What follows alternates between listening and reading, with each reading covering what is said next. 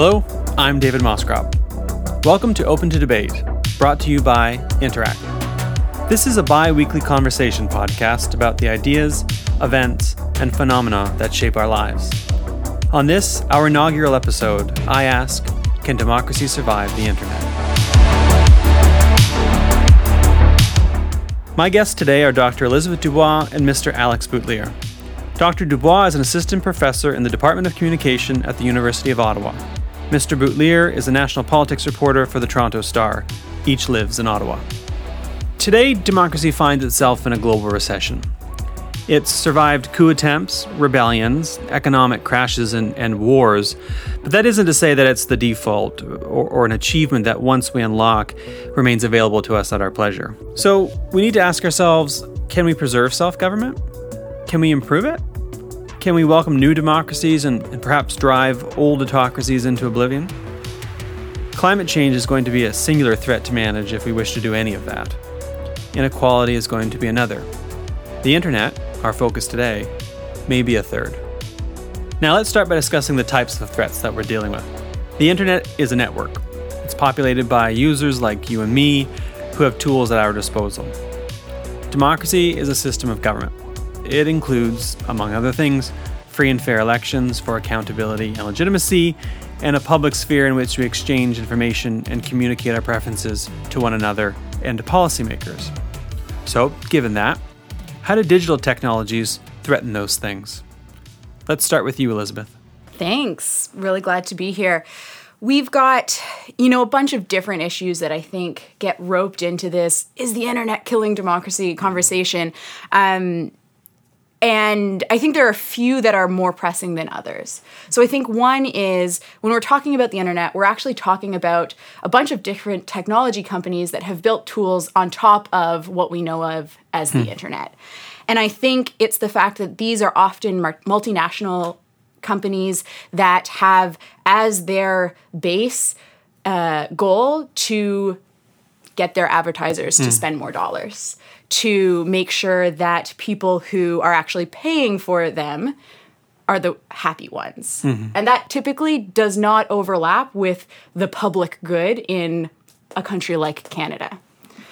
And so when we're thinking about these companies and how they make money, often it's by keeping very secret what their algorithms are to decide how you get information on your newsfeed or in those search results. And that amount of lack of transparency, rather, really hinders our ability to understand how information is getting to us. It really makes it difficult for us to understand who's getting what message from a politician or some other organization, which really threatens our ability to connect with each other as citizens and make sure that we're informed when we're going to the polls. I mean, the initial goal of the internet was, or at least the promise was, freedom, democratization, connection, and now it is a bunch of plutocrats who are trying to keep our eyeballs glued to apps, right? I mean, it's been called, social media, for instance, are a low trust space. Apps and social media have been called, our phones, in fact, have been called the slot machines in our pockets, right? We keep pulling the one-armed bandit. We get red notifications that are meant to keep us dialed in. Someone's called it a Skinner box, named after B.F. Skinner, who designed these boxes to reward and punish rats in an attempt to study their behavior. We are effectively trapped in a Skinner box, right? I mean, that's the sense that I get from reading through. I mean, what do you do about that? If this has been captured by massively powerful companies and the free market system, some of these companies are larger than states. What do you do about that? I think that a lot of the discussion has focused on that side of the equation, on what these plutocrats and multinational companies are doing to us in the space of the internet. I'm increasingly coming around to the idea that maybe we have to look at the other side of that and focus on what users are doing and what users are responsible for. Because I think when you focus totally on the one side of how Facebook or Google or Amazon are collecting, all this data about you, controlling your life, controlling what you see, I think it becomes a very hopeless conversation very quickly. Yes. And, you're quite right to point out that the internet was created as this incredibly empowering, democratizing, educational tool, connective tool. And I think we've lost some of that in the conversation, not just because of who runs the internet right now. Mm-hmm. So I mean, I don't have any answers on that, but I'm increasingly thinking about what we as users and participants in this system have to take responsibility for, and have to really sort of bring a sort of civic mindedness to what we say and do online, and how we participate online. So I just maybe Elizabeth, you probably have some very good thoughts on that, but in terms of focusing the question more on what we can do as citizens in this ecosystem rather than what these companies are doing to us. Yeah, I think that's a really important point, and it actually ties back to a bit of a pet peeve I have of how we frame this generally. We often talk about the internet was created and it was supposed to democratize, and there were a small group of people who were these cyber utopians who were like, this is going to be amazing, everyone's going to get to do whatever they want. And actually, it was really seen as a libertarian opportunity, which is not necessarily in line with how we view democracy in all of these different countries where democracies exist, first of all. Right. Second of all, there were a bunch of people who said, no, there is nothing inherent in the way that technology was developed that requires that to be the outcome. And indeed, we've seen that that has not been the outcome. And that all comes down to the fact that it depends on how people use it. It depends on how people choose to interact. It depends on how people interact with each other via those tools. And so I think this is where some of those conversations around how do we equip people with the knowledge they need to be literate. And we talk kind of news media literacy a whole bunch because that traditionally has been the main way people get informed about their political systems and has been demonstrated to be crucial for democracies. But digital literacy plays in too. We can't have people making use of these tools in ways that are helpful for democracy unless they understand how these tools actually work. Right. Cass Sunstein in #Republic writes about how the public forums used to be on streets and parks. You had newspapers, but that was limited to what you could fit in column inches, general interest magazines. So people would take to the streets, they'd take to the park. That was a public space dedicated to, among other things, public action. A lot of that's migrated online. But that's not it might be public, but it's not public in the same way that a street is public or a park is public. It is privately owned, perhaps publicly traded, but it's a private space in a different sense. What happens when the interests of the public and the interests of democracy clash with the interests of capital and shareholders?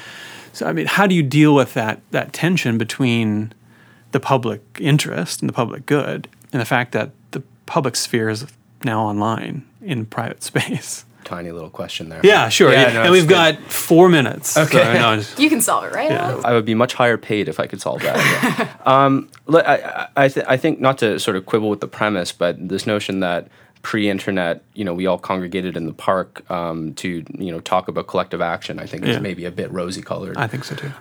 But nevertheless, I think the point that political action and political discussion has moved online, in some cases in closed forms, in closed spaces, I think does have an atomizing effect. In some respect, it's difficult to talk of a public anymore, right, or an electorate.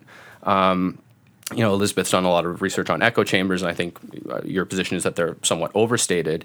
But nevertheless, it's not like Facebook pages or Reddit forums are some kind of direct democracy where we come together and hash out our differences. So I think that there is an atomizing effect that makes it difficult just to conceive of a capital P public or a capital E electorate. And I think what you've seen from the political side is an attempt, just like the classic micro-targeting and pandering to demographics. I think you're seeing political actors trying to harness those kind of different small P publics to further their gains. Whether or not that's in the public good, in general, I'm not sure. But I think I think it's undeniable that there has been an atomizing effect in political and democratic discourse.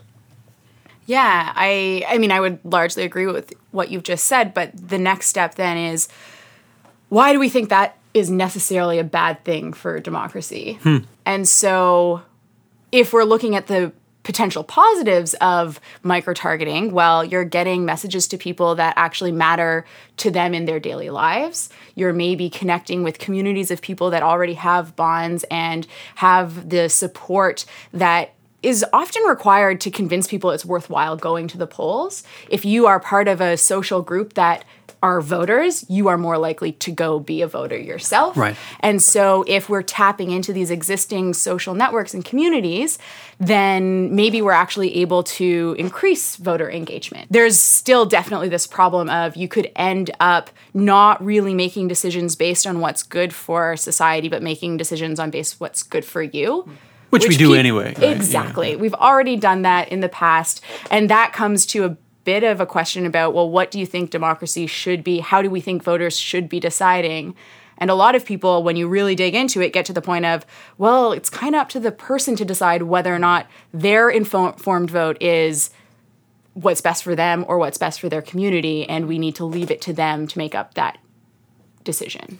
I think where the danger comes in, I agree with everything you said. We're going to be in violent agreement this entire podcast. But I think the danger comes in, in what we saw in the 2016 U.S. presidential election, where those subsets of the population can be targeted with misinformation or misleading information in order to further a divide between groups, but also, sort of call into question the very nature of our shared reality, right? If you don't have a shared reality, a shared understanding of basic facts, not, interpretation of facts, but the basic facts of the matter among a population, then I don't think you can really have a true democracy. And so I think that's where the danger comes in when these groups close off. They can be manipulated in a way that doesn't further the sort of democratic project. So I think there are at least two sorts of problems that the internet has made for democracy. One is the problem of the information space, which has become complicated with misinformation, disinformation, malinformation, micro-targeting for nefarious purposes. I'm thinking of, for instance, phony Facebook groups that micro-target disaffected, working class white people in Houston and Muslim activists and put them together in counter-protests, which is what happened during 2016. So there's the problem of the information space. Then there's the problem of questioning the legitimacy of institutions. So now we have the problem of we may not be able to trust that the procedures are fair and legitimate. This 2016 United States presidential election is a good example of that. I think that is less of a threat in Canada, the legitimacy of the institutions, although there's some attacks on journalism, than, for instance, the sort of occluding of the information space. And that is what I worry about the most. So how do we start to think about the fact that if we want robust freedom of speech, we're going to have to deal with people who are going to be circulating poor information? Well, you should subscribe to a newspaper. I know one in particular that is very interesting. On the information side, I mean, we have lost that sort of gatekeeper role in journalism, right? I mean, of providing a sort of backbone of basic facts about the political situation that everybody can then interpret and form opinions on.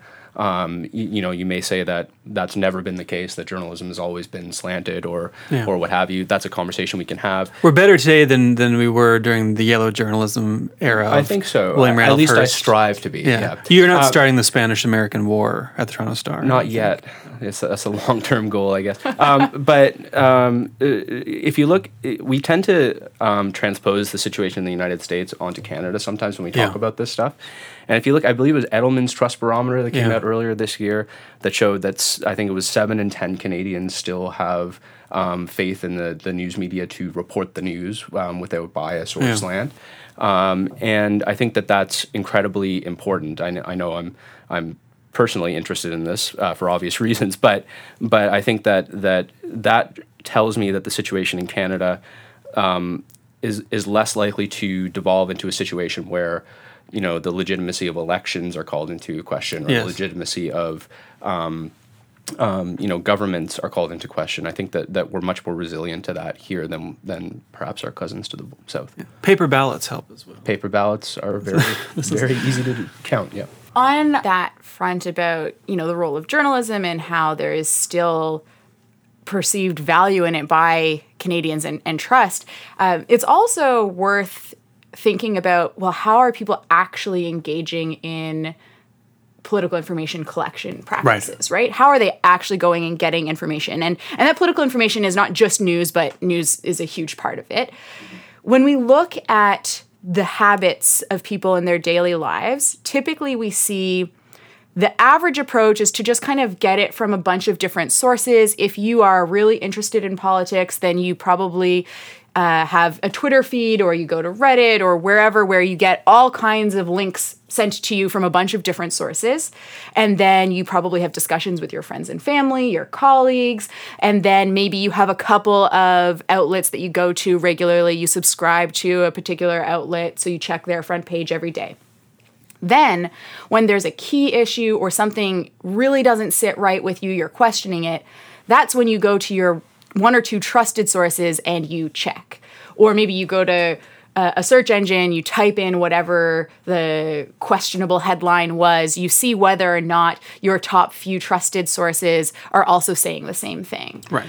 And people who are politically interested do this more than those who aren't. So really the kind of risk group we've got are people who are not already pretty politically engaged and literate. Right. But even those people who don't think of themselves as a politico, they still do that same thing where they verify when they need to, and they rely on traditional journalism typically for that verification. And that, I think, is really helpful for us to know, because it tells us what kinds of issues are the ones that are likely to potentially cause problems, and points to some of the ways that we can deal with that problem by knowing, okay, if the big outlets have their pieces readily accessible, if they're showing up as top search results, then people are equipped to deal with it. Right. Well, one of the, I think, the more thoughtful conclusions after looking at the Russian interference in the United States in 2016 and beyond was the move by, whether it's foreign states or even domestic political actors who are up to no good, is to exploit existing weaknesses and tensions in the society. I mean, I think Alex is right that Canada fares better. I think one of the reasons is that compared to the United States, our fundamental divisions are more manageable, or they're channeled through institutions in a more productive way, in a less divisive way, so that it's much easier to pick off the United States, I think, with this stuff. But nonetheless, to the extent that it's possible to stir up trouble, you certainly can do it with misinformation, disinformation, malinformation. So then it falls to someone to mediate that. And I want to read this quotation from Karen Kornbluh and Ellen Goodman, who wrote in the piece in the journal, in the publication Democracy. Not the Journal of Democracy. It's called Democracy, a journal of ideas. We are flush with democratic discourse. So they're talking about who ought to manage misinformation, disinformation, et cetera, et cetera, et cetera. And they are expressing a concern that, well, on the one hand, you don't want governments to do it because there are concerns about free speech. On the other hand, you don't want private corporations to do it. And they write, the flaw with these censorious remedies is this: the focus is on the content that the user sees and not on the structured characteristics of social media design that create vulnerabilities. Content moderation requirements that cannot scale are not only doomed to be ineffective exercises in whack-a-mole, but they also create free expression concerns by turning either governments or platforms into arbiters of acceptable speech. So we have this problem where there's nonsense online. Some of it is just false information. Some of it is information that someone ought not to have that they've obtained and are releasing for strategic reasons. And some of it is information that's not true that someone is sharing despite not knowing better. They certainly don't intend to circulate the information, but it happens to be false. That has an effect on the public space. And we say, okay, well, we need someone to police that. Now, Alex mentions journalism, and I think traditionally you would expect a journalist to mediate that through editorial standards, and those are in decline insofar as the media is in decline, not the standards, the presence of media. So who does it fall to? Do the prisoners police themselves? Is it us? Well, you just absolved me from responsibilities. So Yes. I'll take this question. Well, you're off. outnumbered. No, I mean, I don't want to. I don't want to absolve journalists. In fact, in many ways, I think journalists are the first line of defense, but they're increasingly outnumbered. Yeah. Yeah, I mean, it's another big question. I mean, certainly, I like to think that my tribe does what it can, but fact check articles don't get a whole lot of clicks, to be honest. You have to be interested in the facts before you click on a fact check article. I mean, Daniel Dale is, for instance, I mean, he's now with CNN, I think. He is, yeah. He is a prolific fact checker of Donald Trump. He has been doing very good work on that for a long time. Does that ultimately make a difference? I mean, I think Daniel does fantastic work. We miss him at the Star. Yeah. But whether or not Trump's 2,370 seconds falsehood has changed a Trump voter's mind. That'll be the one. Sure. That'll be the one. Finally, we got to 2,700. We forgive the first 2,700, but 2,701. Well, I mean, that could be just negligence, the first 2,700, but then it starts to look purposeful. No, I think that journalism, of course, has a role to play in this space. But I want to go back to my initial point is that we as citizens have a role to play. Yes. You mentioned somebody who shares, dubious information without necessarily knowing it's dubious information. Well, I think that's where we need to attack this problem. Sure. We need not only media literacy, but digital literacy, as Elizabeth mentioned. And we have to take responsibility as citizens for what we put out into the ecosystem. I think it's been made abundantly clear that Twitter and Facebook are not meaningless diversions that we just read while we're on the bus. They're a crucial space in democracy, as terrifying as that may be. Yeah. So I think that we need to get back to a notion of citizen responsibility for what we say and do in our political space. And like it or not, that's on the internet these days. Pushing against the ocean a little bit, though, right? I mean, sure, but I'd rather say that I pushed. Yes, no, me too. I mean, I agree. The challenge is that we are, and I agree that ultimately the personal responsibility is central. There's always going to be more of us than there is of any other group because we comprise the group. But confirmation bias, for instance, is a powerful drug. I was thinking about that in the context of this Maxime Bernier People's Party of Canada billboard that was paid for by a third party went up. Then there was a photo of it, a photoshopped photo of it going around that someone had photoed it into Ass Man. Mm-hmm. Or Ass Immigration. What was it? I can't remember. Something like Say No to Ass Man. Say No to Ass Man. Say No to Ass Man. And everyone loved it, obviously. Nostalgic as we are. I don't think Bernier loved it. Well, except for Bernier and he's his a proponent of free speech. Yeah, that's well, I have to say he is in some ways consistent on that, but although not always. But it was photoshopped. Mm-hmm. And there's that old line about I think it's Mark Twain that a lie gets halfway around the world before the truth gets its pants on. Mm-hmm. And so how do you push back at this confirmation bias? I don't know. Not to that, to I got all of it. a real big rant on a lot of these things, fantastic. but I'm going to try and rein it in. Buckle up. No, don't on our account. Don't on our account. So maybe we start with, are citizens responsible? Are we the ones who need to be taking ownership over what's getting put out here? And I think yes, but I think we also need to recognize that these citizens exist in a larger ecosystem, that we do have a choice about what to put out there and what not. We do have a choice about when to go and check information and when not to. And we have to take responsibility for those choices that we're making.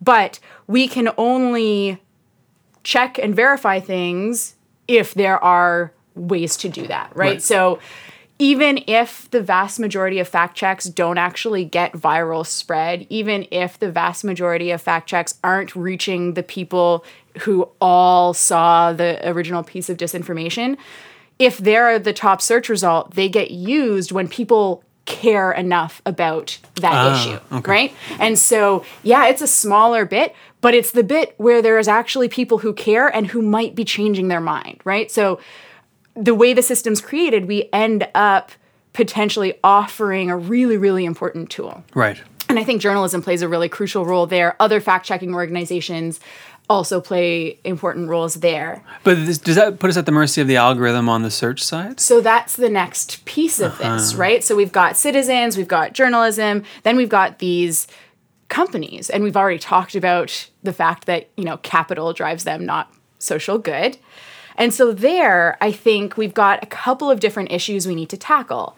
One is this idea of, content moderation is going to enable them to be this arbiter of truth. Fundamentally, social media and search are about moderating content. Their entire business model is to surface as much information as possible and then decide which of it is most important for us to see right now in that moment. Right. We love them for that. They're super useful. There's way too much information in the world for us to actually deal with on a daily basis. Nobody's clicking through to page 9 of the Google search. No. Right? Most people, if they don't see it in the first 2 or 3 results, abandon. Right. Okay. Right? Like, we need Google to do Google's job when it comes to searches, and they've made a lot of money because they do it pretty well. Yes. Right? They killed a lot of competitors because they did it well. Yes. You can find some really weird stuff, though, on, page 4 of your Google search, right? You never know. No one should ever go past page 3. Don't do it. No. Don't do it. 3 is taking the your life hard into your stuff. own hands after page 3. So because these are essentially content moderation machines that we need, the idea of, can we just put this on citizens, I think is irresponsible of us to focus solely on the citizen function, because these companies are going to continue to do what they're doing, and they have a massive amount of power here, and we need them to have that power, right? And I didn't intend to put it all on the citizen. I think that is an important component, and presents some interesting policy questions for governments, right? What is the curriculum like for elementary school students on what the internet is, how the internet works? I have kids, and there's a Netflix show called Storybots, and they just did a very quick primer on how the internet works. And it was mind-blowing to me. I never learned any of that. We grew up in this sort of system. So I think that there's a policy, question for governments in terms of how they help citizens navigate this world. And then, of course, on the other side, the companies have an immense amount of responsibility for this. In terms of the tension between social good and capital, optimistically, the journalist will be the optimist here.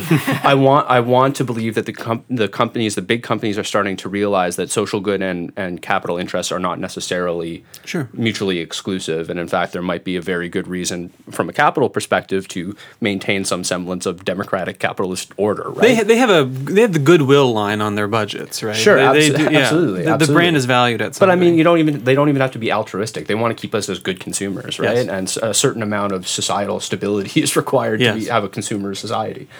So I think that there's a confluence of interests there, that it would be in their interest to be more responsible when it comes to this. And again, the optimistic journalist here, I want to believe that companies are coming to realize that, and especially since 2016 are starting to take baby steps, but steps nonetheless. They may even be weaponizing regulations, though. I in reference to another project, was talking to one researcher who said to me that established tech companies love the idea of some regulation because it acts as a barrier to entry to other companies, right?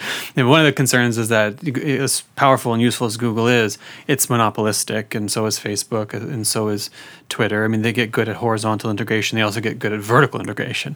And so now we have these monopolistic entities who will then cooperate to some extent with governments to be regulated because it prevents their competitors from competing with them. And I worry a little bit that, because I agree with you that there is some enlightened self-interest, but at what point do they become so big that they get to decide what that's going to look like, despite the fact that it affects the public sphere? I think back to a speech that our Foreign Minister Chrystia Freeland gave a few months ago, talking about big tech. Primarily, when we talk about big tech, Twitter's kind of off to the side. We're talking about Facebook, Google, and Amazon, but of them being sort of the new Standard Oil, new sort of monster that has tentacles in every aspect of the economy and of our lives.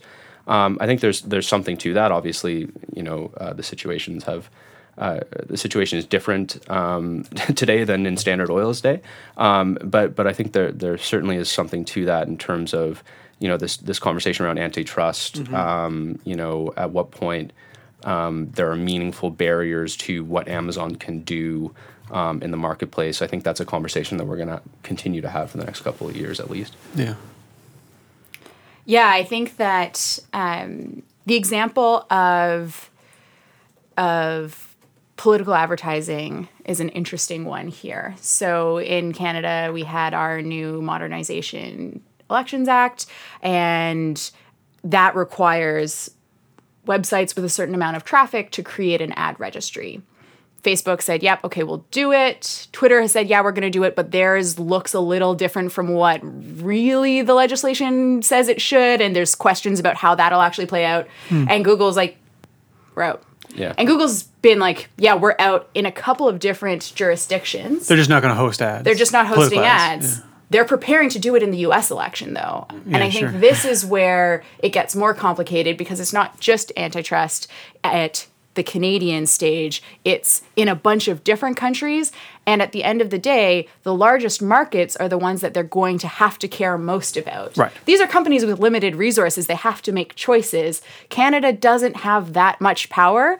The US does. The EU does. China does, right? And so then we end up having to deal with the choices they make based on those international rules rather than ours, which sometimes align and sometimes don't. It's a good, and I think the Google example is really, really interesting, because essentially they're complying with the law by choosing not to comply with the law. Right. If you're not going to host ads, you don't have to keep an ad. Exactly right. Yeah. And it's interesting to hear that they're going to create an ad registry in the United States.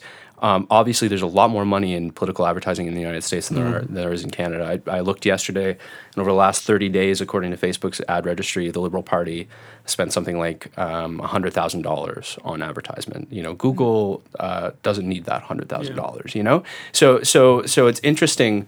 It's an interesting question of what middle power or smaller countries like Canada do when an international company like Google decides not to comply with your law and takes their ball and goes home.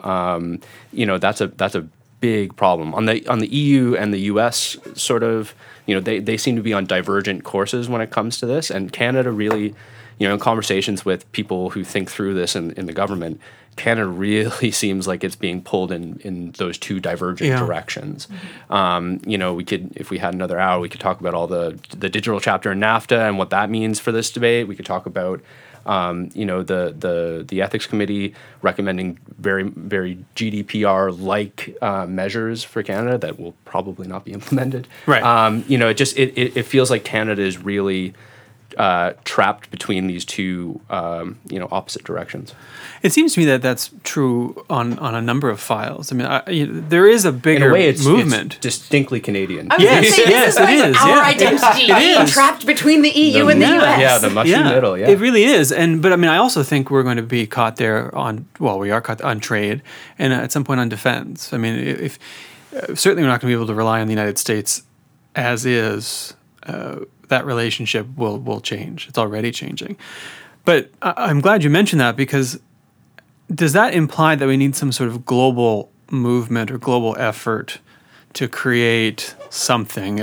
I've heard Digital Geneva Convention. I've heard some sort of international governing body like a subsidiary of the United Nations or something in the spirit of the United Nations that can act as a bloc to negotiate and set standards with these companies and with one another. Because right now, companies are negotiating jurisdictions off against one another, and states are engaging effectively in warfare with one another. I mean, Russian-Chinese attacks are effectively acts of war, or acts of espionage at the very least. Arguably, what Russia did could have been perceived as an act of war. Don't give them any ideas. No, I'm just saying. I don't think we've made good sense of what that is yet. If think during the Cold War, a bunch of agents on the ground had gone in to Moscow or gone into Washington and stuffed ballot boxes. I wonder what that would have looked like. But whether it exceeds that threshold or not, the question being, well, what do we do about it globally? Is there a movement? Is there a body? How do we negotiate as Canada? Because you're right, there's 36 million people. There are some cities around the world that approach that many people. Yeah, well, I mean, this has totally worked perfectly for climate change discussions. Yes, yeah, that's right. That's right. I mean, in a policy options piece, Fenwick McKelvey and Taylor Owen and I talked about the Google example pulling out from the ad space. And we think of that as complying with the law. It is either you create the registry or you don't host the ads. That is not complying with the law would be hosting the ads anyway and not having the registry, right? And what we talk about in that piece is, okay, this actually could be really great for Canadian-focused businesses that want to find ways to host political ads and make that their business model, and then they're Canada-focused, and then they end up being regulated in the Canadian context, and they don't have to deal with the international component. Right. That creates issues when you think that about how a lot of tech startups are just so drawn to the Silicon Valley frame of will it scale? Canada doesn't scale enough. Right. Again, we need another hour of the podcast to really dig into that. But at the end of that piece that we wrote, we argued for, we need international collaboration. Yes. What exactly that looks like, I don't know. And I think that it may, in fact, be stepwise. It may be, okay, in Ireland, there was a push about political advertisements, and then in Canada and in Seattle, where we've seen Google pull out a bunch of times. But all of that is building towards what the next group of countries do and say. And eventually, Google is going to make a decision about the US and show us what that ad registry actually looks like. And then all of those pieces together start to build out what the international frame is going to be. Right. I want to say two things, again, as the resident optimist on this podcast. You mentioned climate change and international cooperation.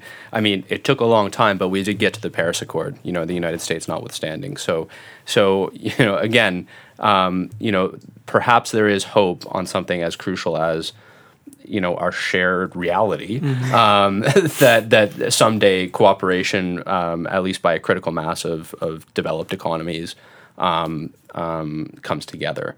The part that complicates that, I think, is we're thinking about this as Google ads and Facebook news feeds. Countries are now thinking about the internet in terms of war, it's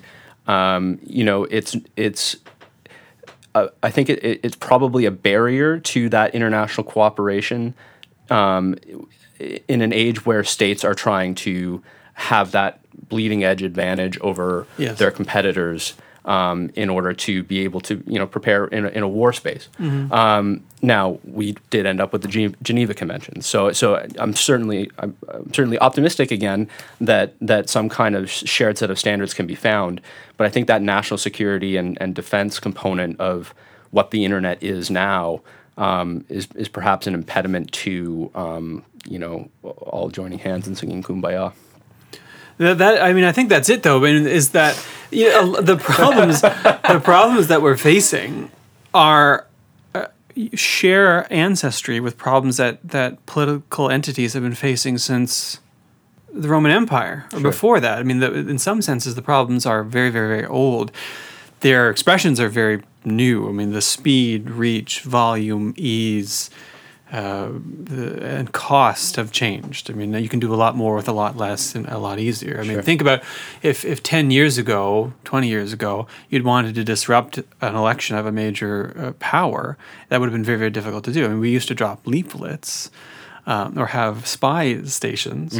Now you can do it from a basement or a bunker, whether it's a troll farm or whatever it might be. But a troll farm is still a ton of resources. Yes, sure. And I think we have this sense of the internet makes it all cheap and easy. And if you talk to any political communication strategist who's in charge of the online presence of a candidate or a party, they are going to tell you that it is not cheap. They get volunteers to do the work, and it doesn't get done the way it needs to be done for the precision to actually have the impact that you want. This is, even if it's in a basement, it can still be an expensive operation. Sure. Well, also, I mean, in some sense, it might the volume of information might be one way to counteract nonsense. Is that, I mean, if it is drowned out. then what are you going to do? I mean, but this is where I think to come back around. Bigger fire hose. Well, this is it, though. That is effectively it. But the fire hose might be journalism, though. Might it not? I mean, how much of this comes down to saving, preserving, enhancing journalism that can act as a counter-agent to all of this? I think quite a bit of it. Now, that isn't to say that we need to go back to an old model where there's a handful of established newspapers that do the mediating work. There are lots of new, I think of The Logic, for instance, or the transformation that's happened at BuzzFeed, who do especially good work on misinformation, disinformation, malinformation. So we can imagine a new model that coexists alongside traditional media, that pushes back, I think. Yeah, it's too bad you don't want to go back. I'm all for being an old-timey newspaper bearer. Yes, like cigar and three-piece suit. And the Spanish-American War. And the Spanish-American and the good old Spanish-American War. Have you ever been to, if anyone's ever in California, the William Randolph Hearst Castle is in central California. It belongs to the state of California. He left it to them, and it is one of the most bizarre things you've ever seen in your life. Yeah, that much power. He had zebras. Kept zebras until the economy turned. He had zebras. Oh yeah, the zebras are always the first to go in a recession. Yeah, absolutely. Yeah.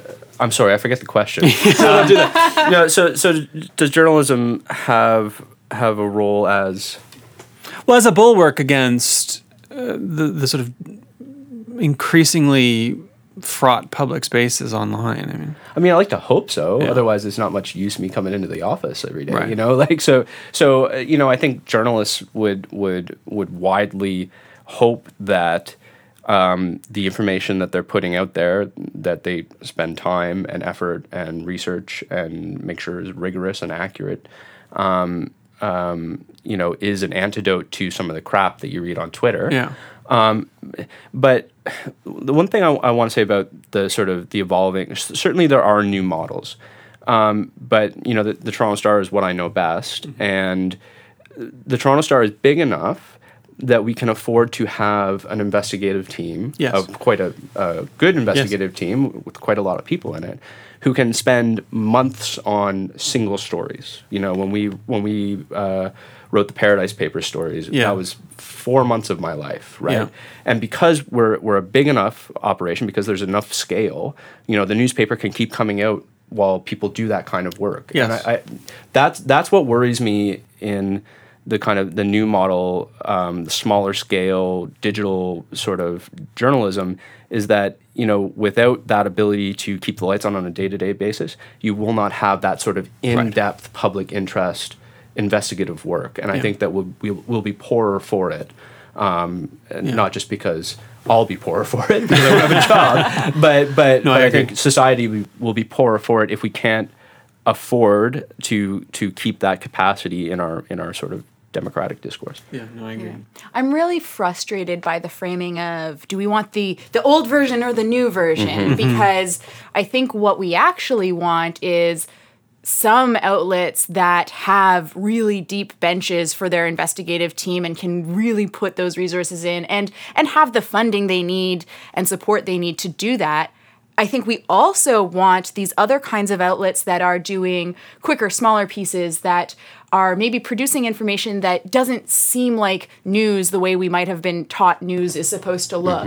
BuzzFeed started out as a good example of that. Their reporting has been shifting over time, but still the tone of a BuzzFeed article on disinformation, or the kinds of things that Jane Litvinenko does when a hoax is spiraling through Twitter, that type of journalism looks very different. Yeah. I think it's valuable. Rapid response. Yes. Right? And it's not just rapid response, it's different formats, it's different contexts. I think the podcast world is also changing the way we're interacting with political information.